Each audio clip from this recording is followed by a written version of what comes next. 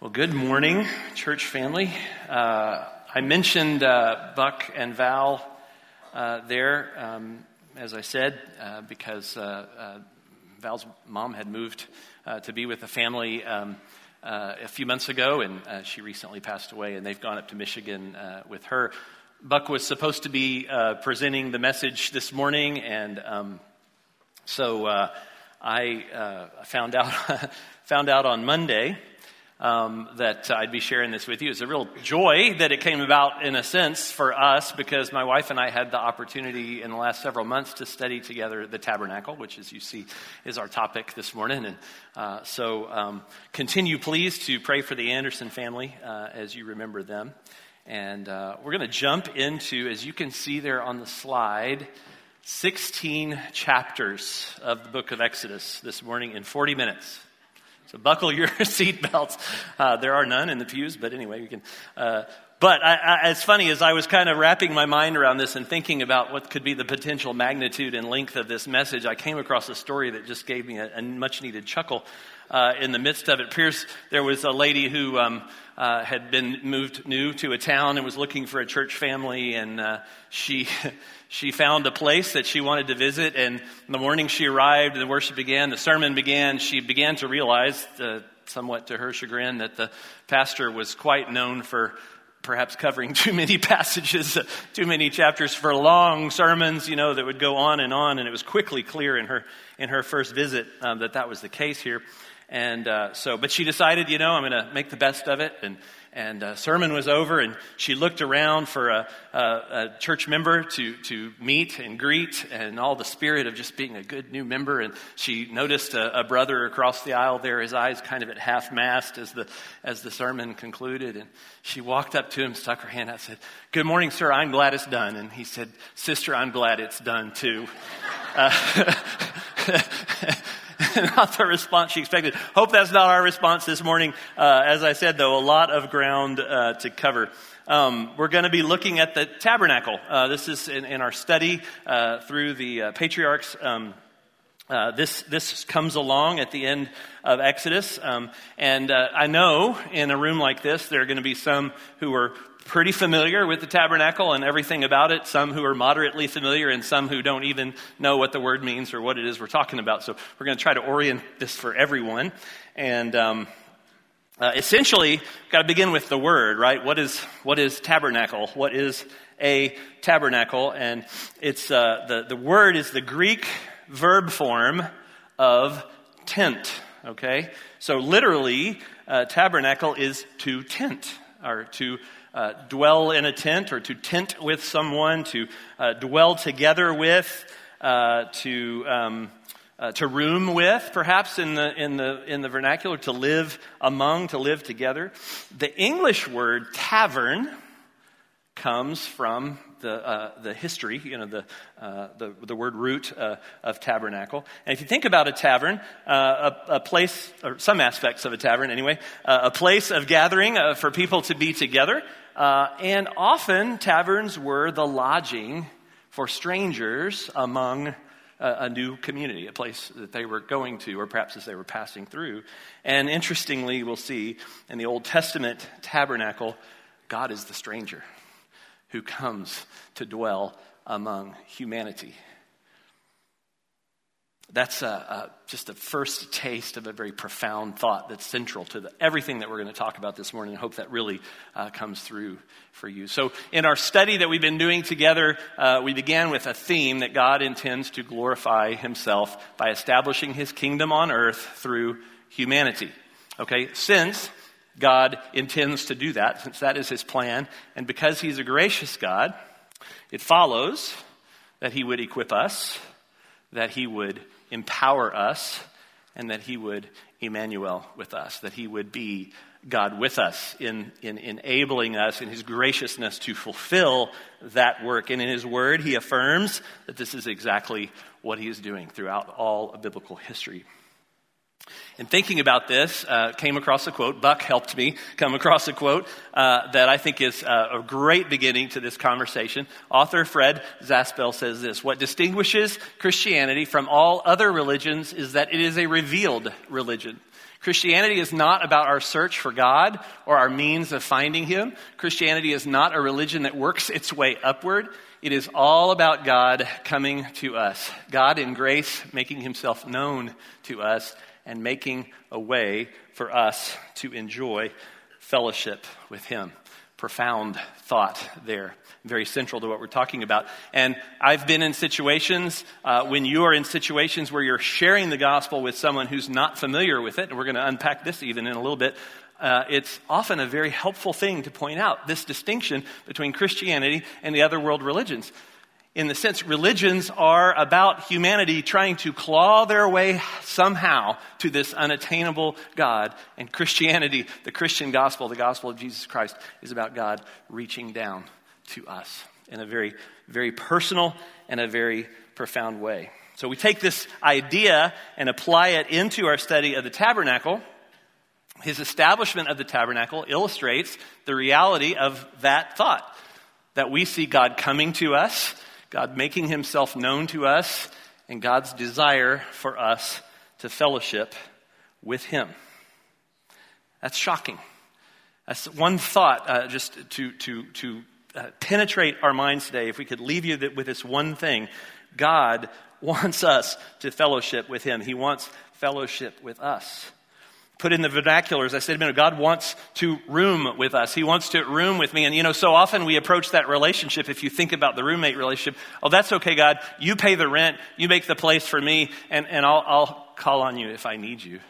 That's not what God wants. He wants that tabernacling, that abiding relationship with us.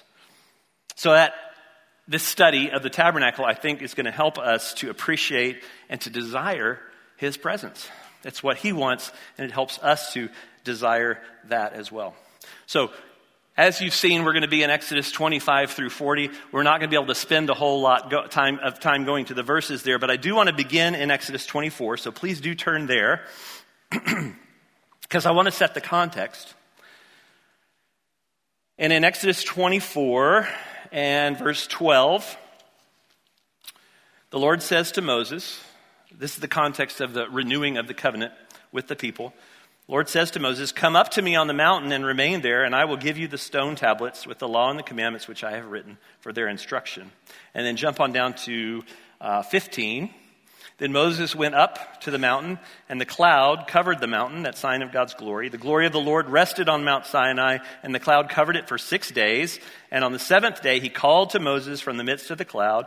And to the eyes of the sons of Israel, I guess down below, the appearance of the glory of the Lord was like a consuming fire on the mountaintop. And Moses entered into the midst of the cloud as he went up to the mountain, and Moses was on the mountain 40 days and 40 nights. In that, the stage is set for the passages that we're going to be in this morning. Basically, 40 days, 40 nights, Moses was on the mountain with God. He received the pattern of the tabernacle in chapters 25 through 30, and the tablets containing the 10 Commandments in 31. Then an interlude occurs, a crisis occurs. In great storylines and plot lines throughout all of human history, there's a crisis that occurs. Crisis is in 32 through 34. It's the golden calf incident. We looked at that previously. We're going to make a few points on that today. But then I'm going to I'll be a spoiler for you, spoil the ending for you. The tabernacle is constructed. God prevails in his grace and mercy. He prevails. This is essentially our outline. If you like a good, Roman numeral kind of outline or whatever, this is it. The planning phase, 25 through 31, the golden calf incident, and then the construction phase. And we're going to dig right in to the planning phase because we've got a lot of ground to cover. So, planning.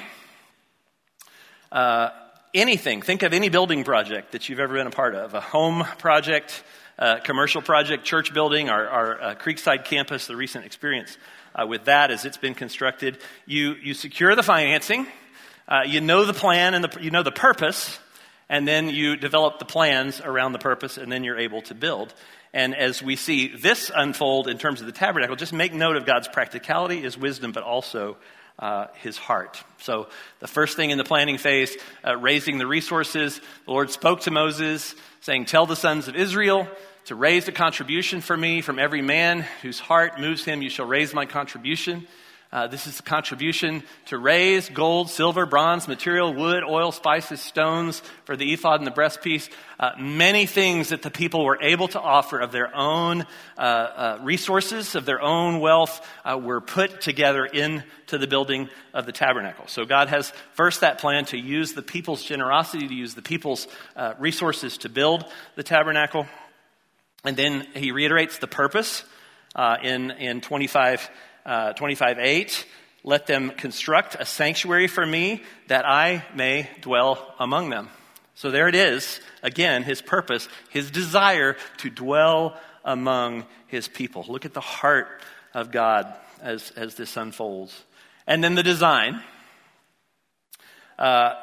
25:9, according to all that I'm going to show you as the pattern of the tabernacle and the pattern of all its furniture, just so you shall construct it. God has a desire, an intent, purpose in giving very clear. We don't have time to go into it, but if you'll take some time to review the chapters that we're going to skim through in just a minute and look at the level of detail that God goes to, because he is a holy God. This is his dwelling place. He wants to make that point about himself, and he wants his people to follow these instructions just so. Don't err.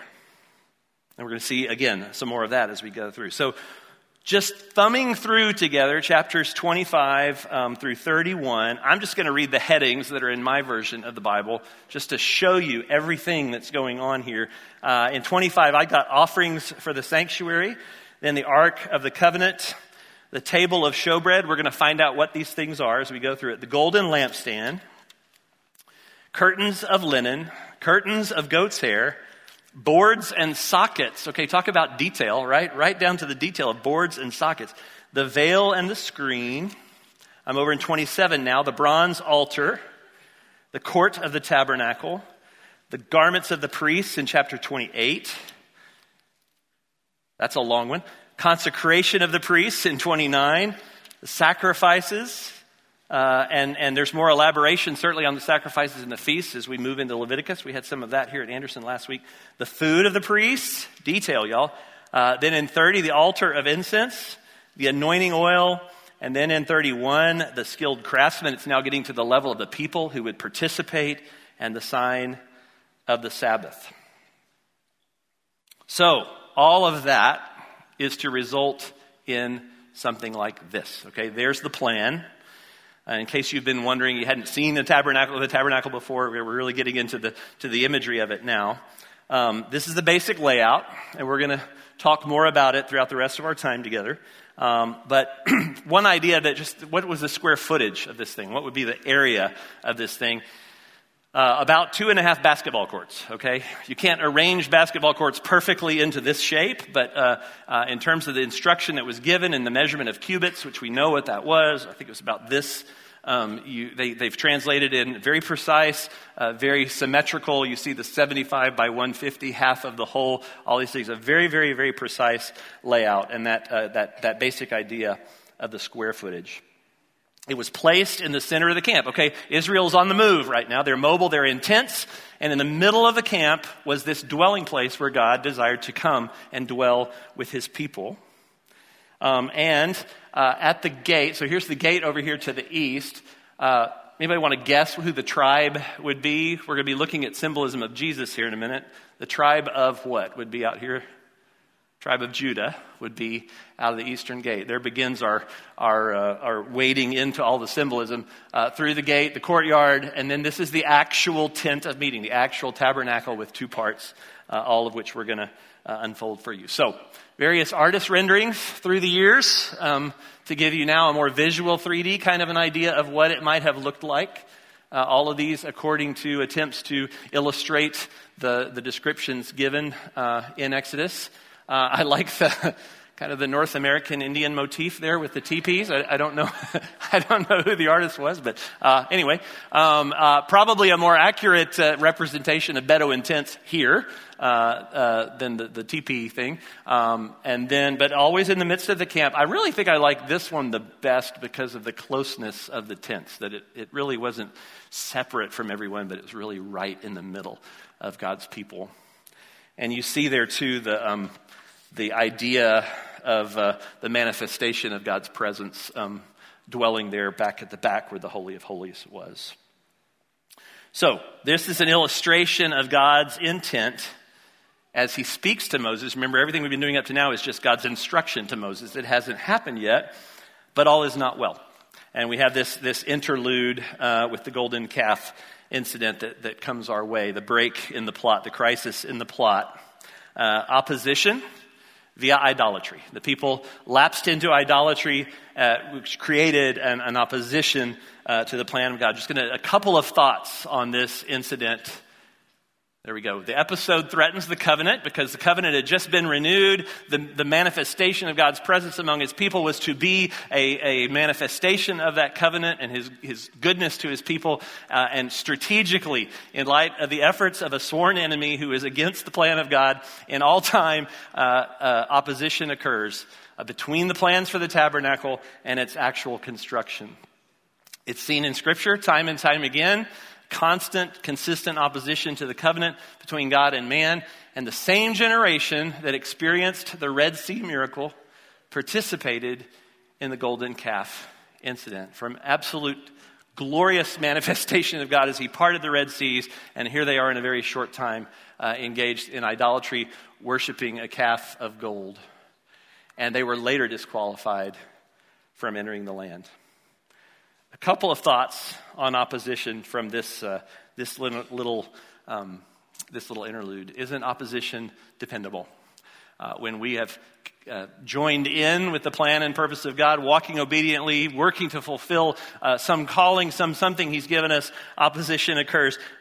Even this morning, we saw it as we came in and all of the air conditioning heating systems had been shut off. You'd think it would be cold, but it was actually really hot. And that all had to be fixed, and various things going on in the planning of the service. In all areas where we purpose to serve God, we see opposition.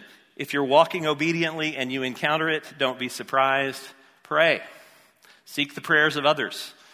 We do have an enemy, and we are called to pray. But secondly, in this case, the people were the opposition. If you're the opposition, what's the idolatry in your life? What's the thing going on in your life that the Lord desires you to sacrifice, to let go of in order to not be that source, so you're not like the people who were later disqualified from his blessing? Important things to keep in mind as we think about the opposition that's against us. So, there's Charlton Heston, the Ten Commandments. I, being raised in this generation, am pretty convinced that somehow Charlton Heston is Moses, okay? I don't know how. I don't believe in reincarnation, okay? But when I think of Moses, I think of Charlton Heston. So we'll let that scene just before he's about to break the tablets kind of look down over us as we kind of wrap up this part of the story. The tablets are, shattered. Moses comes down. He sees the idolatry. God wants to just take them out. And Moses intervenes. He prays to God. He cries out to God on the people's behalf and God's own reputation. If the people that he was demonstrating his relationship through, he was suddenly just to wipe them out. And so the Lord relents, though he does do some smiting in verse 32, 35. There are consequences to this kind of disobedience. But God leads them on. He restores the tablets, and the covenant is renewed. In that beautiful part in Scripture, we see the description of Moses' face shining with the glory of God. Opposition is overcome by a gracious God. And the construction phase begins. The plot is not destroyed. The story moves on. So we look then at what happened in the construction phase. And we can do this pretty briefly, actually. In 35 through 40 can be summed up in these 5 or so things. Contributions were requested. Remember, it was described before that they would take the contributions. Now the contributions are requested. The workmen are called. The people give. The gifts are received. Key workers are endowed with skill from God, that picture of the spiritual gifts that we're given as believers. And then the tabernacle is built and the tabernacle is outfitted. And again, there's that idea of what was brought about as a completion of it. And again, to see the glory of God as he dwells among his people. But there's a whole lot more, okay? A lot more that we're going to study. We're not done yet. So what we want to do now is walk as if we were walking through the tabernacle and look at the various elements from the gate into the court and then through into the tent of meeting, looking at each element and then looking deeper. Well, why do we want to look deeper? Because of this idea that there is great symbolism in the tabernacle, great typology in the elements of the tabernacle. And in particular, as the story of the Bible progresses, every element of the tabernacle takes on a deeper meaning, which we see ultimately fulfilled in Christ himself and what we know now in our relationship with him. So, again, there is the map. And that symbolism, I mentioned it in terms of the placement of the tribe of Judah. Jesus is the Lion of the tribe of Judah outside of the gate. But even the tabernacle complex itself is, as a whole, is part of this symbolism. Remember, the tabernacle is God's dwelling place in the midst of his people Israel at this point in time. We look at the life of Jesus and what was said about Jesus in John 1. In the beginning was the Word, and the Word was with God, and the Word was God, and the Word became flesh and dwelt among us, and we saw his glory. Dwelt among us, saw his glory, just as in the tabernacle among his people Israel. Glory is the only begotten from the Father, full of grace and truth. Again, this overarching, amazing reality of God's desire to dwell with you and with me. So we move through the gate, and we would come to the courtyard. The priest would be there, the bronze altar, and the bronze laver. These are going to be unfamiliar terms to a lot of you, but we'll just go item by item, talk to you about what they were for, and then this typology, this imagery of Christ that we see in each one of them. So the priest, his garb looks rather strange to us, but as you read the passages, there's symbolism in every aspect of his garb and in his function as well. The priests were the backbone of Old Testament teaching and sacrificial ministry. They taught, they guided the people with and through and in the context of the sacrificial system, thus mediating. By enacting the sacrificial system, they were working out the propitiation, the payment for the sins of the nation, and so they were mediators between God and man. Their garb, their activities were rich with symbolism. They had a heavy responsibility. There's a number of points here where we'll see that the priest would die if they did not do something exactly right, because of the holiness of God, the absolute standards, and again, their need to follow through on that is a powerful symbolism. Christ, for there is one God, one mediator also between God and man, the man Christ Jesus. He is that mediator. Since then, we have a great high priest, Jesus, the Son of God. So the high priest was symbolic of this ministry and function of Christ. The bronze altar, without being too crass about it, the bronze altar could be described as a great big barbecue pit. There's some Texas vernacular for us here in Texas. Things were burning on the altar all the time, all day long. It was central to the sacrificial system and the idea of sacrifice, the sacrifice of the animals, the sacrifices which were burned on the altar, central to the sacrificial system. And we've even seen that, the need of the sacrifice of animals all the way back to Genesis 3. And then when the animals had to be killed to cover Adam and Eve, and then the Passover, the animals were killed for the blood to be placed on the doorposts. If we recall the feasts, which Brian touched on last week, then the burnt offering, the grain offering, the peace offering, the sin offering, the guilt offering, were all burned here. There's constant burning going on the bronze altar. It was also the first thing you'd see as you walked in, where you met the priest there. And in terms of the offering that was burned on the altar, the person giving the offering would, the lamb would place their hand on the head while the animal was being sacrificed, so that identification with that consequence of our sins, that it results in death. And in John, we read, "Behold, the Lamb of God who takes away the sin of the world." So again, I'll look toward Christ in the tabernacle. After the sacrifice, priests would wash at the laver, purified him in preparation to enter the holy place, the tent of meeting. He had to wash so that he would not die. There was a consequence there of not properly following God's instruction. An interesting side note, the laver was made from bronze mirrors. Mirrors at that time were just polished bronze. Mirrors were offered. And interestingly, the mirrors probably came from the people of Egypt. If you recall, as the children of Israel left, the Egyptians were throwing their riches at them. There was plunder from the work of God in their release. But they had the mirrors were offered and melted down, and the laver was created from those mirrors. Not a symbolism of Christ, but an interesting idea that there was a sacrifice of vanity that had to take place in order for the laver to be made and that cleansing aspect to take place. Water itself, too, has always been literally and figuratively a key element of cleansing. And seen in Jesus, brethren, we have confidence to enter the holy place by the blood of Jesus, our hearts sprinkled clean from an evil conscience and our bodies washed with pure water. Again, foreshadowing, looking ahead to Jesus.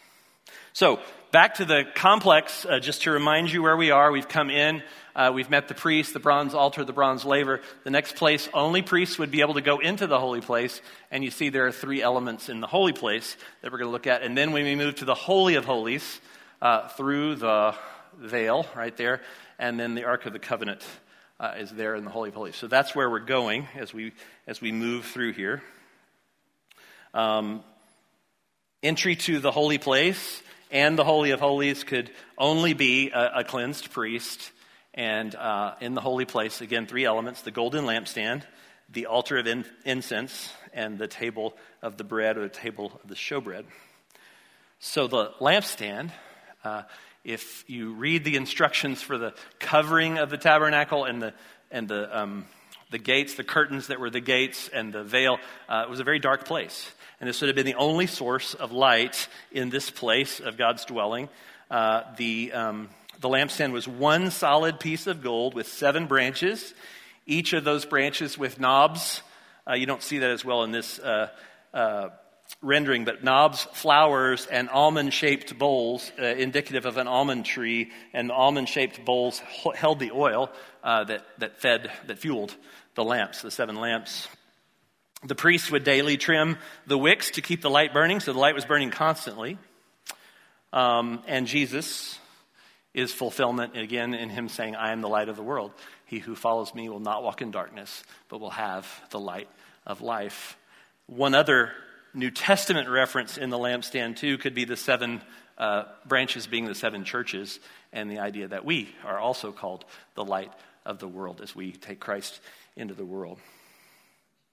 Then, the altar of incense, the high priest burned specially selected a recipe that God gave for incense. Okay, a specially selected incense would be burned on the altar of incense morning and evening. The priests saw to that.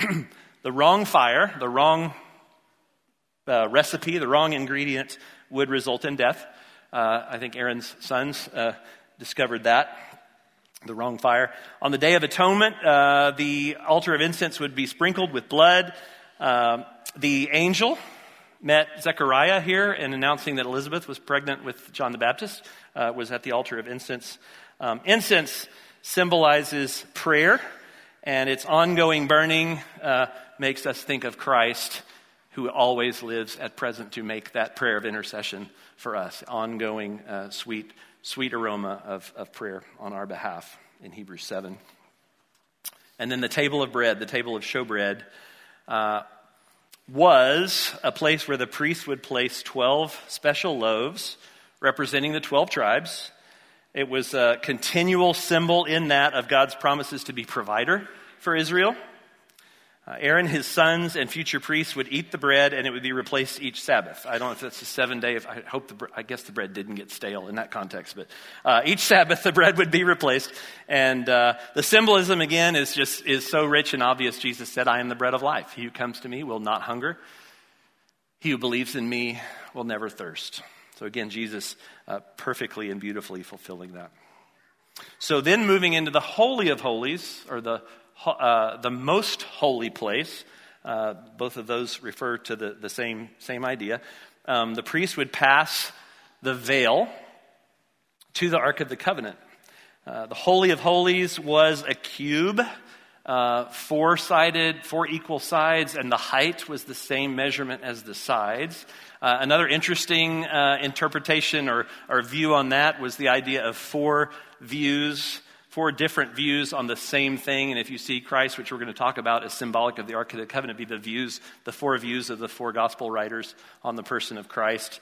And then the high priest would enter this place once a year because God's glory rested on the mercy seat in the Holy of Holies. There would be a separation known as the veil, blocking the access to that place where God dwelt. The veil provided actual separation between a perfect God and imperfect humanity. It was thick. The description is a very heavy, heavy material. It was beautifully and symbolically designed, and it was strategically placed, obviously, between God's presence and humanity.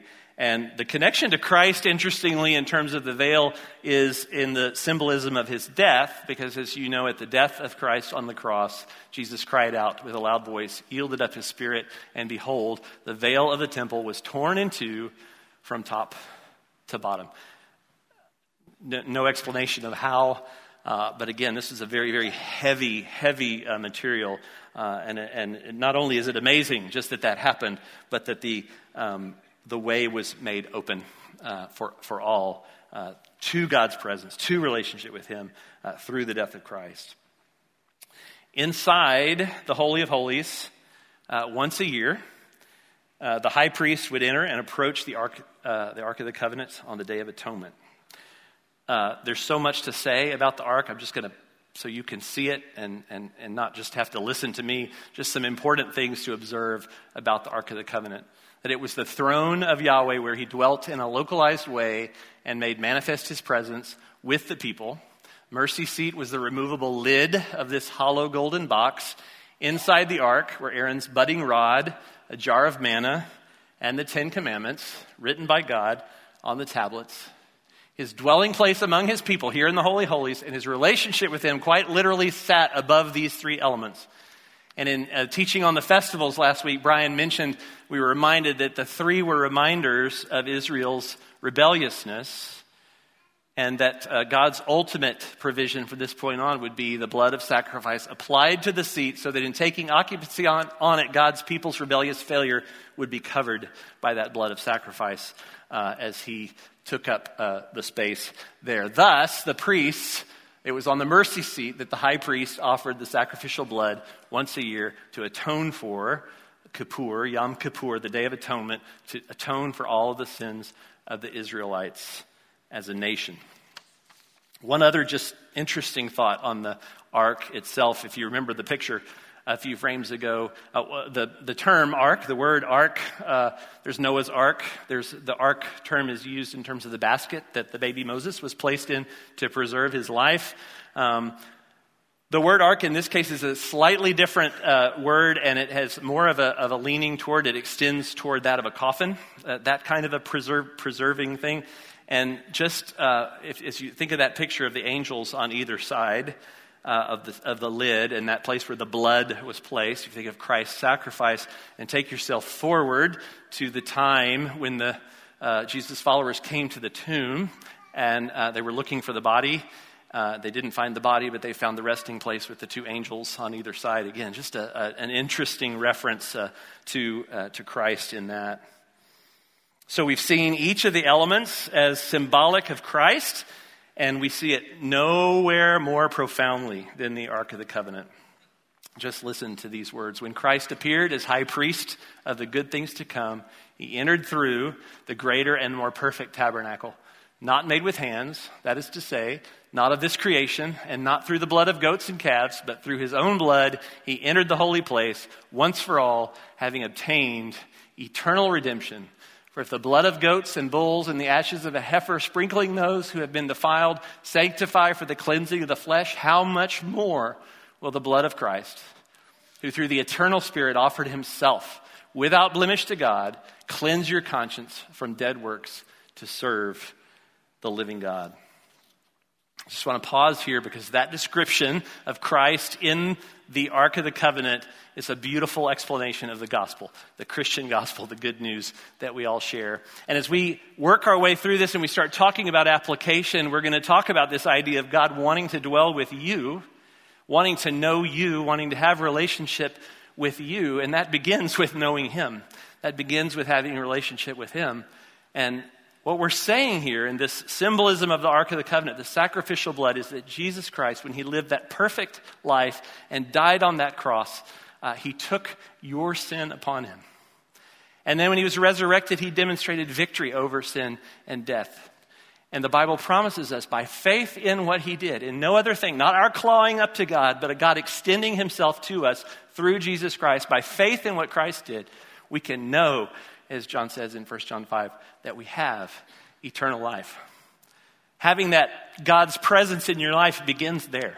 It begins with faith in Jesus. And so when we turn to that place at the end of our time together of applying this, I want you to have that in your mind. Have I put my trust in Jesus and what he did on my behalf?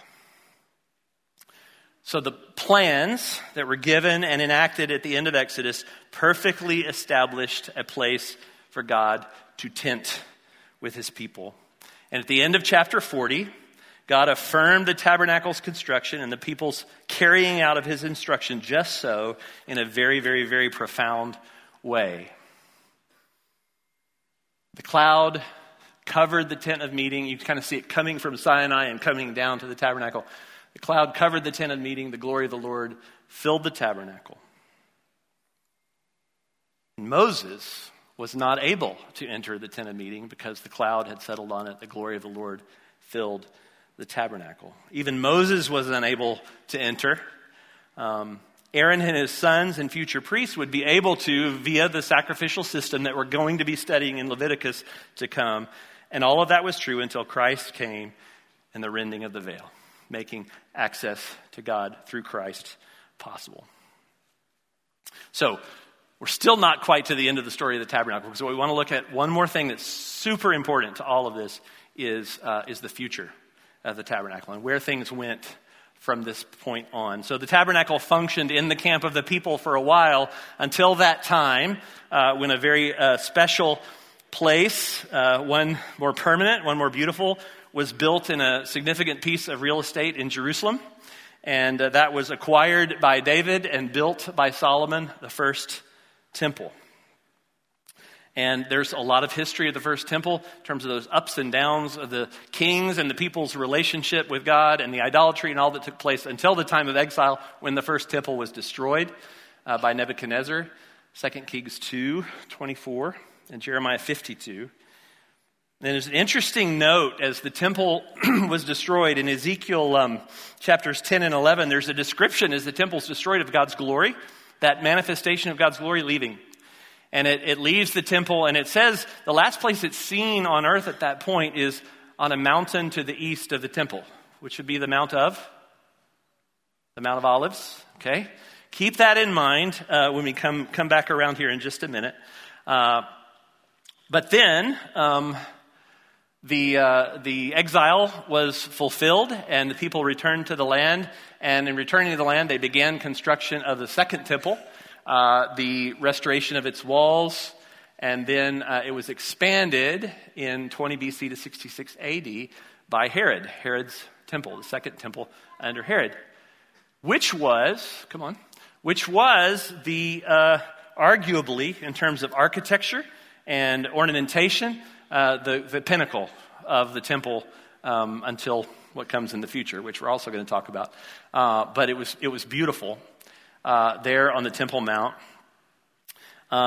It's arguable that the glory had departed. It didn't have the manifestation of the glory of God, but it did have a form of glory in that this was the temple when Jesus came to dwell among us. This was the temple that he was in. So the actual glory of Christ was present in the temple. And this was where Simeon, it was in this temple that Simeon, holding the baby Jesus, declared Jesus as the glory of Israel. So the glory was very much in this temple in that sense with Christ himself. Then there was the veil torn, Christ's atoning work done by faith. We, following Pentecost and the sending of the Holy Spirit, we experience God with us in the very temple of ourselves, which is amazing. So that's the present manifestation, if you will, of the temple. But the physical temple, the story isn't over. It was destroyed by the Romans in 70 AD, not one stone left upon another. And when you look at the present day, you see what is the only stones that would be foundation stones here, and there's no evidence of the temple, and there, sitting upon its site, is Islam's symbolic mosque. So it seems like a very hopeless end to the temple. But God's plan isn't finished yet. What we know from Scripture is there will be a third temple built. We'd call it the Tribulation Temple. We know it's built because the Antichrist desecrates it, and if he couldn't desecrate it if it didn't exist. So something will be built. There'll be this activity with the Antichrist and the desecration of it, and ultimately the destruction of it. And then the fourth temple during the millennial reign of Christ on earth, when Christ is actually here during the millennium reigning. And in this time period, interestingly, is Christ's return as described in Zechariah 14, and the return of the glory described in Ezekiel 43. Christ returns in that description. He comes down and his feet touch down on the Mount of Olives, and the Mount of Olives is split. So that place from which the glory departed is the place where Christ in his glory returns and touches back down. Just a beautiful picture, I think, of God's plan, that return of his glory is at the spot of its departure and at the feet of Christ, splitting that mountain. That ought to get us excited, y'all. But that's not all. There's yet one more ultimate thing to happen. What did we have to happen there? There we go. There we go. All right. There will be yet a new heavenly temple, the eternal temple, as described in Revelation 11 and Revelation 21. I saw a new heaven and a new earth. For the first heaven and the first earth passed away. There was no longer any sea. I saw the holy city, New Jerusalem, coming down out of heaven from God, made ready as a bride, adorned for a husband. And I heard a loud voice from the throne saying, "Behold, the tabernacle of God is among men, and he will dwell among them, and they shall be his people, and God himself will be among them, and he will wipe away every tear from their eyes. There will no longer be any death, no longer any mourning or crying or pain. The first things have passed away." God himself will be among them, will dwell among them. They shall be his people. The heart of God expressed back at the beginning in the description of the building of the tabernacle, full circle, is fulfilled in an ultimate way, where all things have been restored and all things under Christ, full circle, God's desire to be with us, his people. So as we ponder all of that, some final thoughts. From creation to the return of Christ, we behold this most magnificent idea in all of religious history, in all of religious philosophy, no comparison. God desires to live in and among his very own people. God with us, without parallel, in any system of religious thought. That is our gospel. That is our God. That is the message. That is the heart of our God. So, from its plan to its realization, to the temple, and to the culmination of the glorious plan, God desires to dwell with you. God desires to dwell with me. There's the cube, by the way. That's the Holy of Holies, the tabernacle coming down at the end times. So we want to think about all of this and applying it to today, right? What do we do with this? A couple of thoughts I want you to think about as we wrap up. First of all, I hope that somewhere inside of you, especially this is new to you, you're marveling. That God has given a clear narrative of his desire to tabernacle with me, with you. Put yourself in that personally. And the perfection and the complexity of that, as we've looked, we've looked back in history, we've looked forward in eternity, we've looked at the moment of Christ, biblical recorded history, biblical prophecy, the perfection and the complexity, all that. To me, all that says it's true. Nothing like that could be made up. This profound, profound reality. We should marvel at that. It's what he wants for us. And so ask yourself the question, do I want to tabernacle with him? Do I want to be with him? Do I want him in my life? And if so, you got to know him.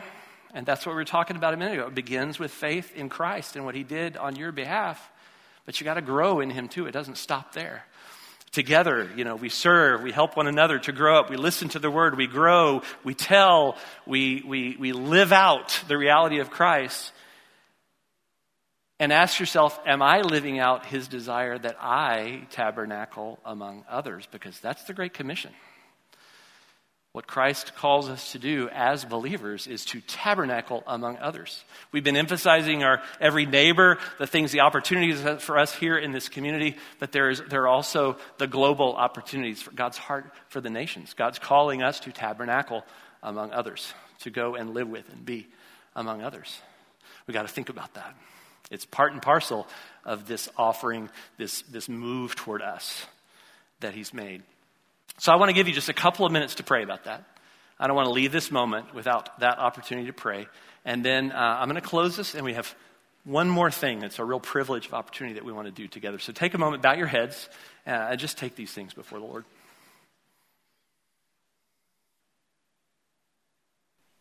God, it's a profound reality that we've been talking about. We thank you for just the clear and meticulous nature in which in your word you've revealed these things for us. Looking back at your history with your people and your work through your son, Jesus Christ, and your expectations for the present and your plans for the future, I just pray that we would leave this place changed as a result of pondering these things. It should be at work in each heart here, that we would be profoundly more aware of and profoundly more desirous of your desire to live with us in the way that we live with you. And Lord, just work that application in our hearts, I pray, today and in the week ahead. Give you thanks, Lord. In Jesus' name, amen. Well, just a couple more minutes. We talked about that tabernacling among others, and we have an opportunity as a church body this morning to participate together in something. I'm going to ask Tom and Ramonda Lunsford to come up. We have the opportunity to commission a couple who are going out to tabernacle among others on our behalf. And so I want to tell you a little bit about them, and then we're going to gather around them and pray. Tom and Ramonda, thank you for being here. Thanks, this morning. Good morning. For those who don't know y'all and your story, your history with Grace, why don't you give us a synopsis of that? Yeah, so we grew up here at Grace Bible Church. I did with my family since I was about 4 years old. And Pat and I grew up together here. We were in Sunday school together here at Grace. So Pat, it's a real privilege just to share this moment with you, sharing the Word and being able to have this time together. It was also here at Grace Bible Church that through the missionaries that would come through the church, getting to know the Laskaskis and the Chinawas and the Pools, what it meant to be a missionary and God's heart for the nations. And then through my time particularly in the college ministry, we were challenged to both pray for missions, but also to consider going as missionaries. So Grace had a huge impact on my life, particularly in those early years. So your first going out was where, when, for what? What was that all? Yeah, so 1991, 28 years ago, we left with two small children for Ethiopia. We served 17 years there. I studied veterinary medicine here at Texas A&M. So we served for 11 years using veterinary medicine. We had a vet clinic, a health clinic reaching Muslims with the gospel in western Ethiopia. And then that grew into a ministry of really coming alongside churches through discipleship ministry, helping them grow in maturity in Christ, and then they themselves moving out into missions to share the gospel with people around them. And we did that more broadly across Ethiopia. Later during those 17 years, then I served as director for our mission organization there, and Ramonda served as our language and orientation director for 5 years, a very challenging role helping missionaries prepare to be effective in that country. So there was an interlude where you came back to the U.S. for a while. You've been here. What's that been about? Sure. So we came back 11 years ago, and God did some really wonderful things in our lives in these last 11 years. The first being that he healed Tom of leukemia, which we didn't know he had when we came home, and so many say that he's living his second life now. We feel grateful to God for that. During these years, we've seen all three of our children graduate from A&M. Yay for that, yeah. And they've gotten married and all have had children. We have 5 grandsons, ages 5 and under, which we feel blessed to have been around for during these years. We've also seen this to be a time to be near my family, especially my parents. My mom passed away, and then these last 10 years have been able to be near my dad, which I feel really privileged to have been a part of. These years have also seen us really being able to be more effectively equipped and trained, particularly for me, in discipleship ministries, both locally and back in Africa. And for Tom and I together to see that what God had begun in Ethiopia, he's now really opened up a lot of opportunity and doors across Africa. So we feel really privileged to be in our 50s and to be called again to go back. It kind of makes us feel like we're in our 20s again. So we're excited about that. So the seeds were kind of sown for what you're about to go back and do. When are you leaving, and what's that plan? Right, so we're going to be leaving in January, and we're moving not to Ethiopia this time, but to southern Africa, to Zambia. And these past 5 or 6 years, we've been working alongside pastors and church leaders all across Africa, really giving them a discipleship experience, and then seeing them go back into their local churches and denominations to disciple others. And so we're going to have a base in southern Africa, working with those pastors both within the country of Zambia and then doing a lot of traveling out from there in the surrounding countries in southern Africa and beyond. So we'll be doing that. Ramonda in these last several years has been working in women's training, giving them tools and skills in their own personal growth in Christ, and then tools that they can pass on to other women. So she's working with a group of women through a training hub in Kenya, in East Africa, and then hopes to be able to develop another hub for Southern Africa there in Zambia. So we're sort of recommissioning you today, not only because you're going out again, but because you're moving your home base back to Grace Bible Church and College Station. What's on your heart as far as that goes? I think the word that comes to mind is grateful, that we feel grateful to be aligned with a church that really teaches and preaches a clear gospel message around grace. And we feel fully aligned with you in that. And so thank you for becoming our sending church again. I think we also feel blessed to have been taught God's word through you and to be supported by you and to be encouraged by you. And in return for the blessing you've been to us, we feel like it's a real privilege and blessing to represent you in the small part of the world that God's given us to steward. So I love in Romans where it says that your faith and our faith can be mutually encouraging to one another. And that's really what we hope to be. That's a good word. Well, we want to pray for y'all. Move up this way a little bit. Share some prayer requests for us. If you're an elder, pastor, former elder, or family member in the place, please come on up. And representative of the body, we're going to gather around Tom and Ramonda. Share some prayer requests with us. Sure. Well, like you talked about, Pat, we're in the planning phase, and often the resistance phase comes right on the heels of that. And so we've been out of our house for a few months, and we're still a few months before we move. So it's been quite a transition, some challenges. We're trying to sell our home. We're trying to get a work permit for Zambia. So those are some practical things. And just pray that God would give us grace in the midst of this transition time. I think just also in regards to something less practical and more as an attitude, we really desire to go as humble servants. We're returning to a country, a continent that's familiar to us, but we're also returning and stepping into a new calling. And so we really desire to have an attitude of humility and one that is privileged to serve the Lord there.